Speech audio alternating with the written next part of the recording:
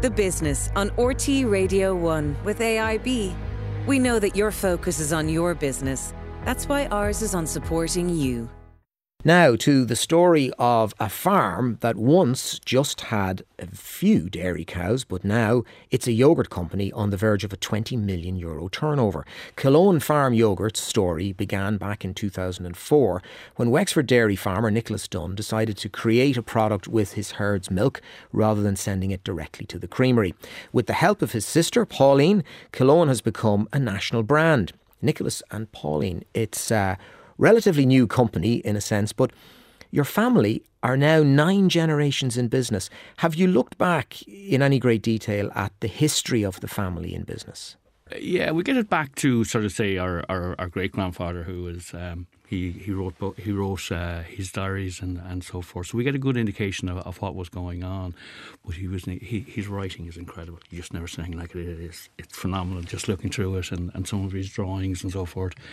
And that writing was it in a diary that he kept, or just notes of day to day? Yeah. It's a type of diary that he has of what he was sowing and so forth, but also about the area and so forth. So look, there's a good bit in it there and he's 2 books I think in total that he filled up over his lifetime or whatever. But like it was interesting. And then, our grandfather had come through and he was actually ended up being the youngest, and like that would have been around 1923 or whatever. There would have been a lot of troubles or whatever in the area, because we're only over the road from Castlebora. So, it was a hot spot. Yeah, it was a hot spot because that fabulous castle was burnt and so forth too. So it was a hot spot in the area. So grandfather ended up by accident actually, because his older brothers or whatever wanted to move to England that would have taken over the farm. So things could have been very, very different. And Pauline, would your father or grandparents, or would they have sort of kept stories going about what times were like in those days? Would you have heard stories growing up about that? Oh yeah, like my parents would have, they would have,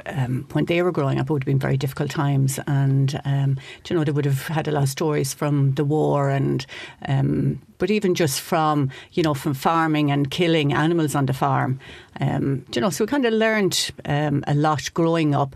But we're very lucky to have our parents. Our parents are actually still alive and have been a huge benefit to the business over the last number of years. And Dad is the one that's always been outside doing the jobs and running here and there for Nicholas. And Mum is the one that has always the kettle on. So when we get visitors in, buyers, she's the one that has the scones on the table. You still have them out working basically. So the two of them are still working in the business, and it's been a huge benefit to us, because more often than not they've often broke the ice when we'd have people in, and we'd be very worried or anxious having buyers into the farm. So that's been a huge benefit to the business. They have that benefit of older age where it doesn't matter so much to them if the buyers are coming in. They'll just say whatever they feel like saying.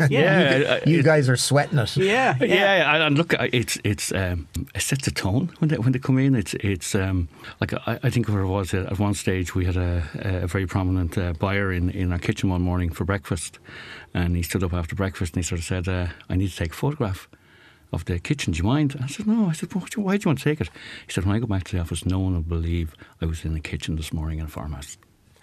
And it just... And that's a different part of his day. Yeah, something very, very different. But we've just found, well, you know what, are we doing something... We sort of said, we're doing actually something quite unique in doing that. And ever since, we've kept it up. And look, often we could have someone in for breakfast in the morning, and Mum and Dad might come down and they'd start their breakfast and they can't get over. Daddy has this massive bowl of cornflakes. No one knows where he puts it.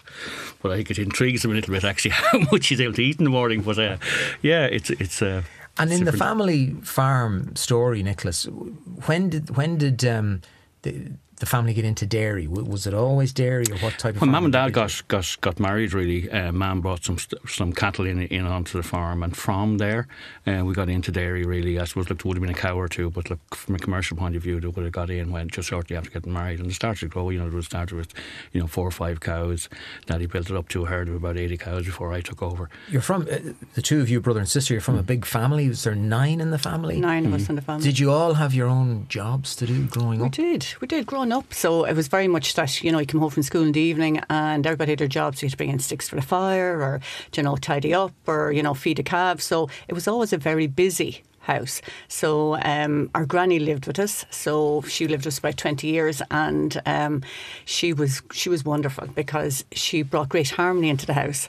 And so literally, if we kind of went for a fight, and she'd cry, so then you couldn't fall out. And so as a result, we all are very united still as a family. We all get on, and we have our ups and downs, but for us, she was wonderful. And Nicholas, then when you took over the farm, you had, a dairy farm, a dairy business, lots of opportunities within dairy, maybe, coming towards the end of the quotas, so there's a chance to expand.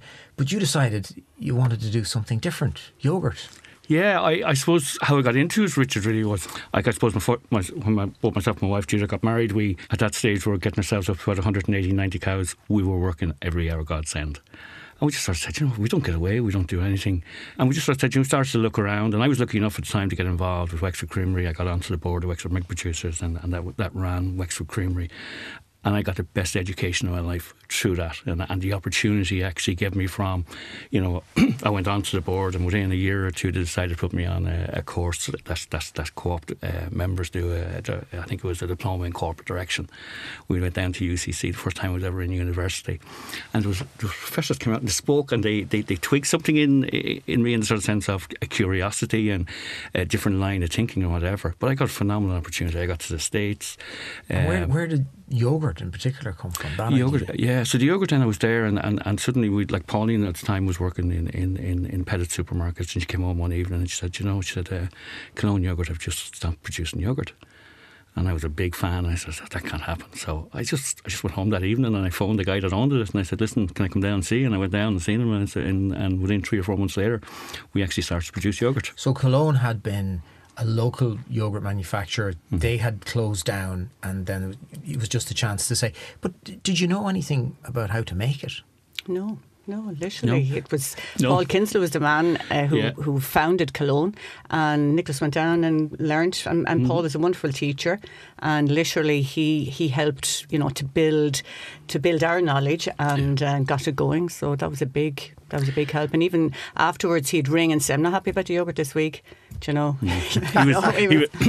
one thing he was brilliant at, he was brilliant at formulating. He was an incredible teacher, and because we got it very fast, he made it very simple for us. You had the land, you had the cows, you had a name, the Killowen brand, and probably some equipment that you probably would have got from the business. The base of equipment. And then you got the know-how, so you've got to go out and find customers. Yeah. How did that go, Pauline? Well, basically we started locally. So our local supermarkets, so Pettit's were fantastic help. They had 6 supermarkets at the time. So they were based in Wexford, Arklow as far as Athy. So they were fantastic. Hotel side of the business was a great boost to get the yoghurt in there. And gradually then we built, so we looked after Wexford, then we moved to Waterford, Carlow, Kilkenny, Dublin, and it was just word of mouth really, and doing tastings in the stores. And what about the glass jars? Because you have the glass jars. That's quite unusual, certainly, for an Irish yoghurt product, or any of the international ones. I wouldn't have seen it. I suppose we got a great education in glass jars. At the time we started, Pauline was experimenting with just putting sort of cream into yoghurt and fruit on the bottom. And we originally had it in a tub, and we got an approach from Superquinn. And at the time, and they came down and asked us, could we do a luxury yoghurt for us or whatever. And there was a guy called Bruce Langsland who was originally had been in M&S, went on to do the food halls in Harrods and so forth. Very, very specialist. But I drew about, I would say, short of maybe 2,000 or 3,000 samples to this guy. And every time, no, I don't like it. And we get up and down to Dublin. But the one thing he taught us perfection, and he taught us about detail. And at the end of the day, we got it launched. We got, I think, 4 or 5 products launched in with Superquinn under their SQ brand, and that actually got us going. And it just gives us an incredible education on how to get it right, and that when you think it's okay, you can actually do better. Along the way, as the business is expanding, it must have taken in huge amounts of your time. Do you get a chance to farm? Do you miss that farming element? Every morning I'll go down and I'll see the lads on the farm or whatever. Look, we're incredibly lucky. I've a great farm staff. I've a great farm manager, and he has 2 or 3 working with him that are all, very good. But look, it's difficult in the sense of you've two businesses, and both of them are quite demanding. So look, what you do is you get down in the morning, you have a look around, and we go to the factory in 9, 10 o'clock in the morning, and then around 5, 6 o'clock in the evening, you'll pop back down to help out or whatever, and I suppose that gives you your headspace completely changes. And it's great. You go out in the morning and the farm is incredibly peaceful very early in the morning or whatever, so you get that bit of peace, and then you get it to mayhem when you go into the... I was going to say, do you miss that bit of peace about farming? I make sure I get enough of it. It's easy to get up in the morning and go out and you get that you get an hour of peace. You get it on the weekends, because the good thing about the weekends is there's no one around. You go out and there is that peacefulness about farming, particularly when you're working on your own or whatever. Would you enjoy that? Incredible, being on your own? Yeah. Oh no, incredible. It's you really enjoy that piece, and it gets you back in, and it motivates you then. You now have 300 Frisian cows, that you're milking. Yeah. I presume they don't all have names and things like that, but they grow on you after a while. Are you into cows in that sense? Oh yeah, no. Look, sure, it's their own personalities. We'd bring people to the field and we'd show them in the field, and like we've some cows that are curious and they'll come up and they'll lick them and walk around and whatever. We've other cows that'll turn their backside to them and just sort of say, I'm not into this, I'm not coming over near you or whatever. So cows have behaviours and so forth. There's a piece about it that actually helps you sort of deal with other problems or whatever. You can see it happening during the day. In the morning you go in, you see what's going on, you're back then, you're in a completely different atmosphere. An hour later you go home, you get showered or whatever. I have the name at home of the guy that can actually change his clothes 4 or 5 times in the day, because you'll go out to the farm for something, get this right, you go back and get showered back into the plant. So no one knows what they're going to meet me or how I'm going to be dressed. You don't have photographs of your favourites on the wall or anything like that, do you? Yeah, my down at the house. The funny thing, yeah, we do. We have with the family. Like Charlie would have been. Charlie would get down and he'd lie down beside the car. Just he has a way with stock or whatever, and like we would often be down with both, even the kids and my wife. We have several photographs walking through the field with them, and different shots, maybe being the milking barn, or like a lot of our key shots around the place have cows in them and parts of the farm. So look, it's important to have that. I know it is, and you don't realise it until you actually look up in the wall and sort of say, "Jesus, there's a lot of cows in that wall." We didn't mean them to be there, but. And Pauline, when it came to the business and growing it and getting new contracts and new business, when you would have got one of the discount retailers, that really projected things onto another level, didn't it? It did. It was Aldi, was it? Yes. Yeah. Aldi came to us, and again at the time we kind of felt, gosh, there were 100 stores, would we be able to supply Aldi? But again, they had a very good team, and we developed recipes for them. So all of our customers have their own unique recipe, their own unique fruit, and we were just very lucky that we were able to supply them, and we had the capacity. And then you got the contract for Aldi in the UK as well. We did. We got the Aldi contract, and again delighted, because 1,000 stores plus in the UK. And it's massive. I wonder about Brexit. Well, that's where it all went down, because what happened was that Brexit happened, and we went over to a meeting in the UK, and they informed us that we could no longer supply them, and that it had to be British milk, it had to be British workers, and that was it. But that's interesting, because that wouldn't have been a requirement. That would have been a decision that they would have made, really. It wasn't necessarily a part of Brexit that they couldn't have products made from Irish milk. No. Yeah, I think it was a whole change. The whole supermarket industry in the UK changed into very much, it went back to the red tractor and British milk and so forth.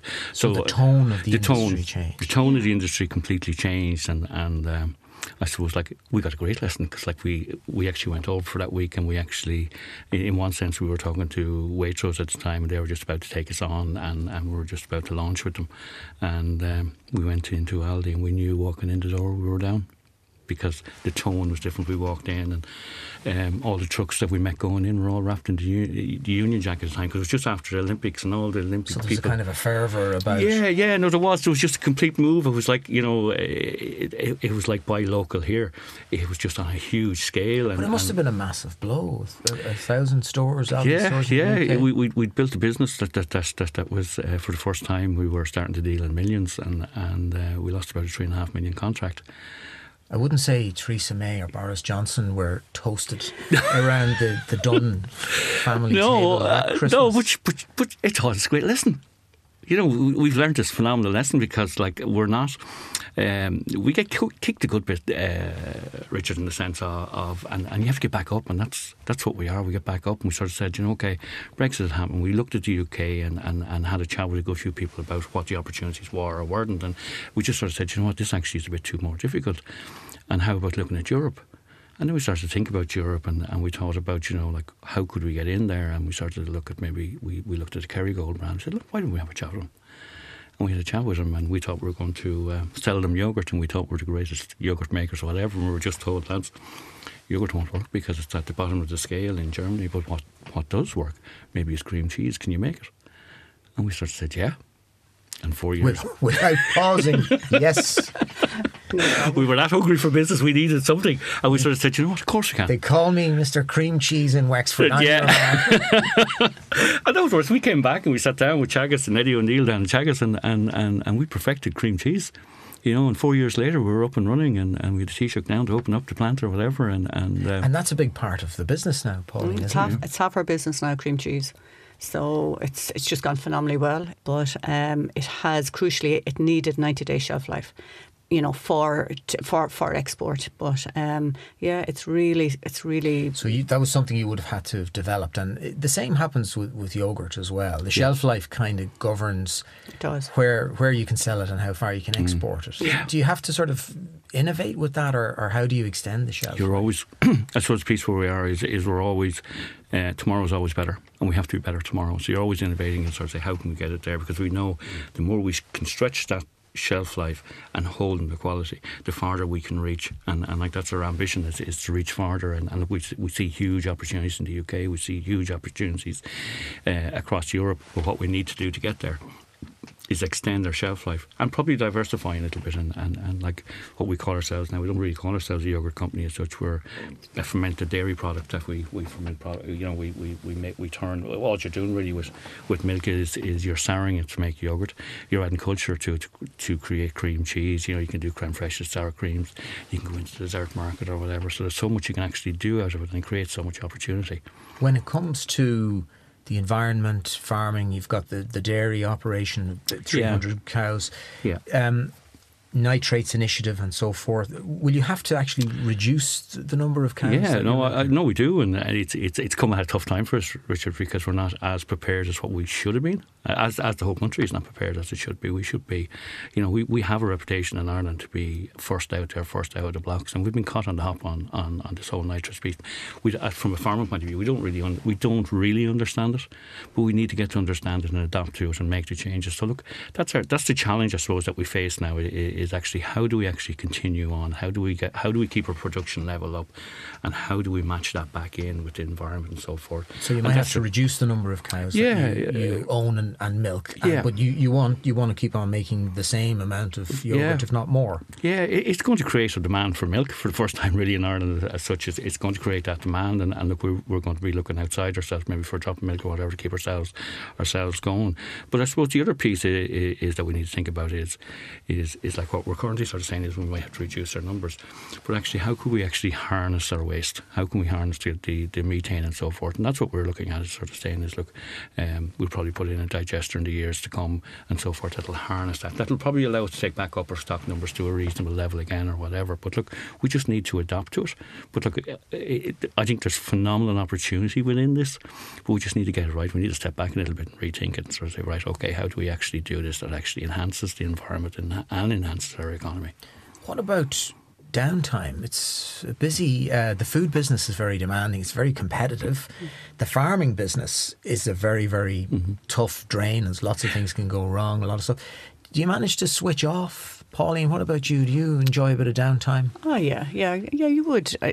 For me, I just like being outside, out walking, and we're very fortunate we're near the sea, so we can head down to, we say, Carclow is our nearest beach. So, would you like a foreign holiday where the last thing you see is a dairy cow or a farm? You want to go to a city with high rise, no? Richard, what happens is when I go on holidays, my first stop is a supermarket, and I'll go in and I'll take out my phone and I'll take pictures of yoghurt on the shelves in the supermarket. So it's very hard hard to switch off, and I enjoy that too. And you're all the time, because innovation is critical for us. So you're all the time looking to see, look, is there new packaging out there? Is there new flavours? So that's very much part of getting away on holidays. And Nicholas, what about you? Do you manage to have downtime and try and get away from all that? I'm incredibly lucky, Richard, in the sense of I have my downtime every morning and evening when I go back to the farm. And that gives me that looks after myself, in the sense of, but for family time and so forth, we get a small bit of downtime, not a huge amount, but a lot of it is based around, we might decide we would go skiing every year.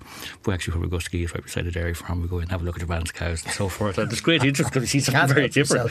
But we find it very hard to get away from it. Like if we go, you would take the odd couple of city breaks and so forth. But we'll end up in the supermarket and looking around because there's an interest within the family about it, and sort of say, look, there's always a piece of what we're going to do next, looking for it. And what about the future?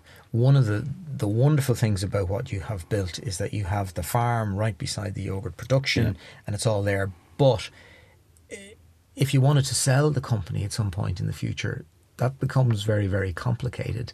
Would you like to see it stay in the family, or are your kids interested?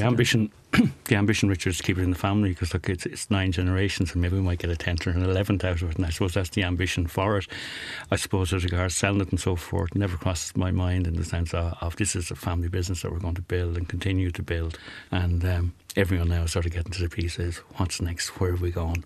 And so you're very excited about what lies ahead. Look, I'm incredibly excited. I think I can see it on you. Yeah, no, it's there. It's you're sort of ticking there every morning, sort of saying, look, where are we going to go or whatever. And now that we've probably got our management team, it takes you years and years and years to build good people. And I think we're incredibly lucky now that we've built a team of in a management team of good people, but also our workforce. We're incredibly lucky. Like we could walk down and we say hello to everyone in the morning and how's it going or whatever. We'll have conversations with them. It's a great place for anyone to come and visit and experience the atmosphere. Trust that everything's going to be okay. Yeah, no, it is. Yeah. Nicholas and Pauline Dunne of Killowen, thank you very much for joining us on the programme. It's been a pleasure. Thank you, Richard. Great. Thank you very much.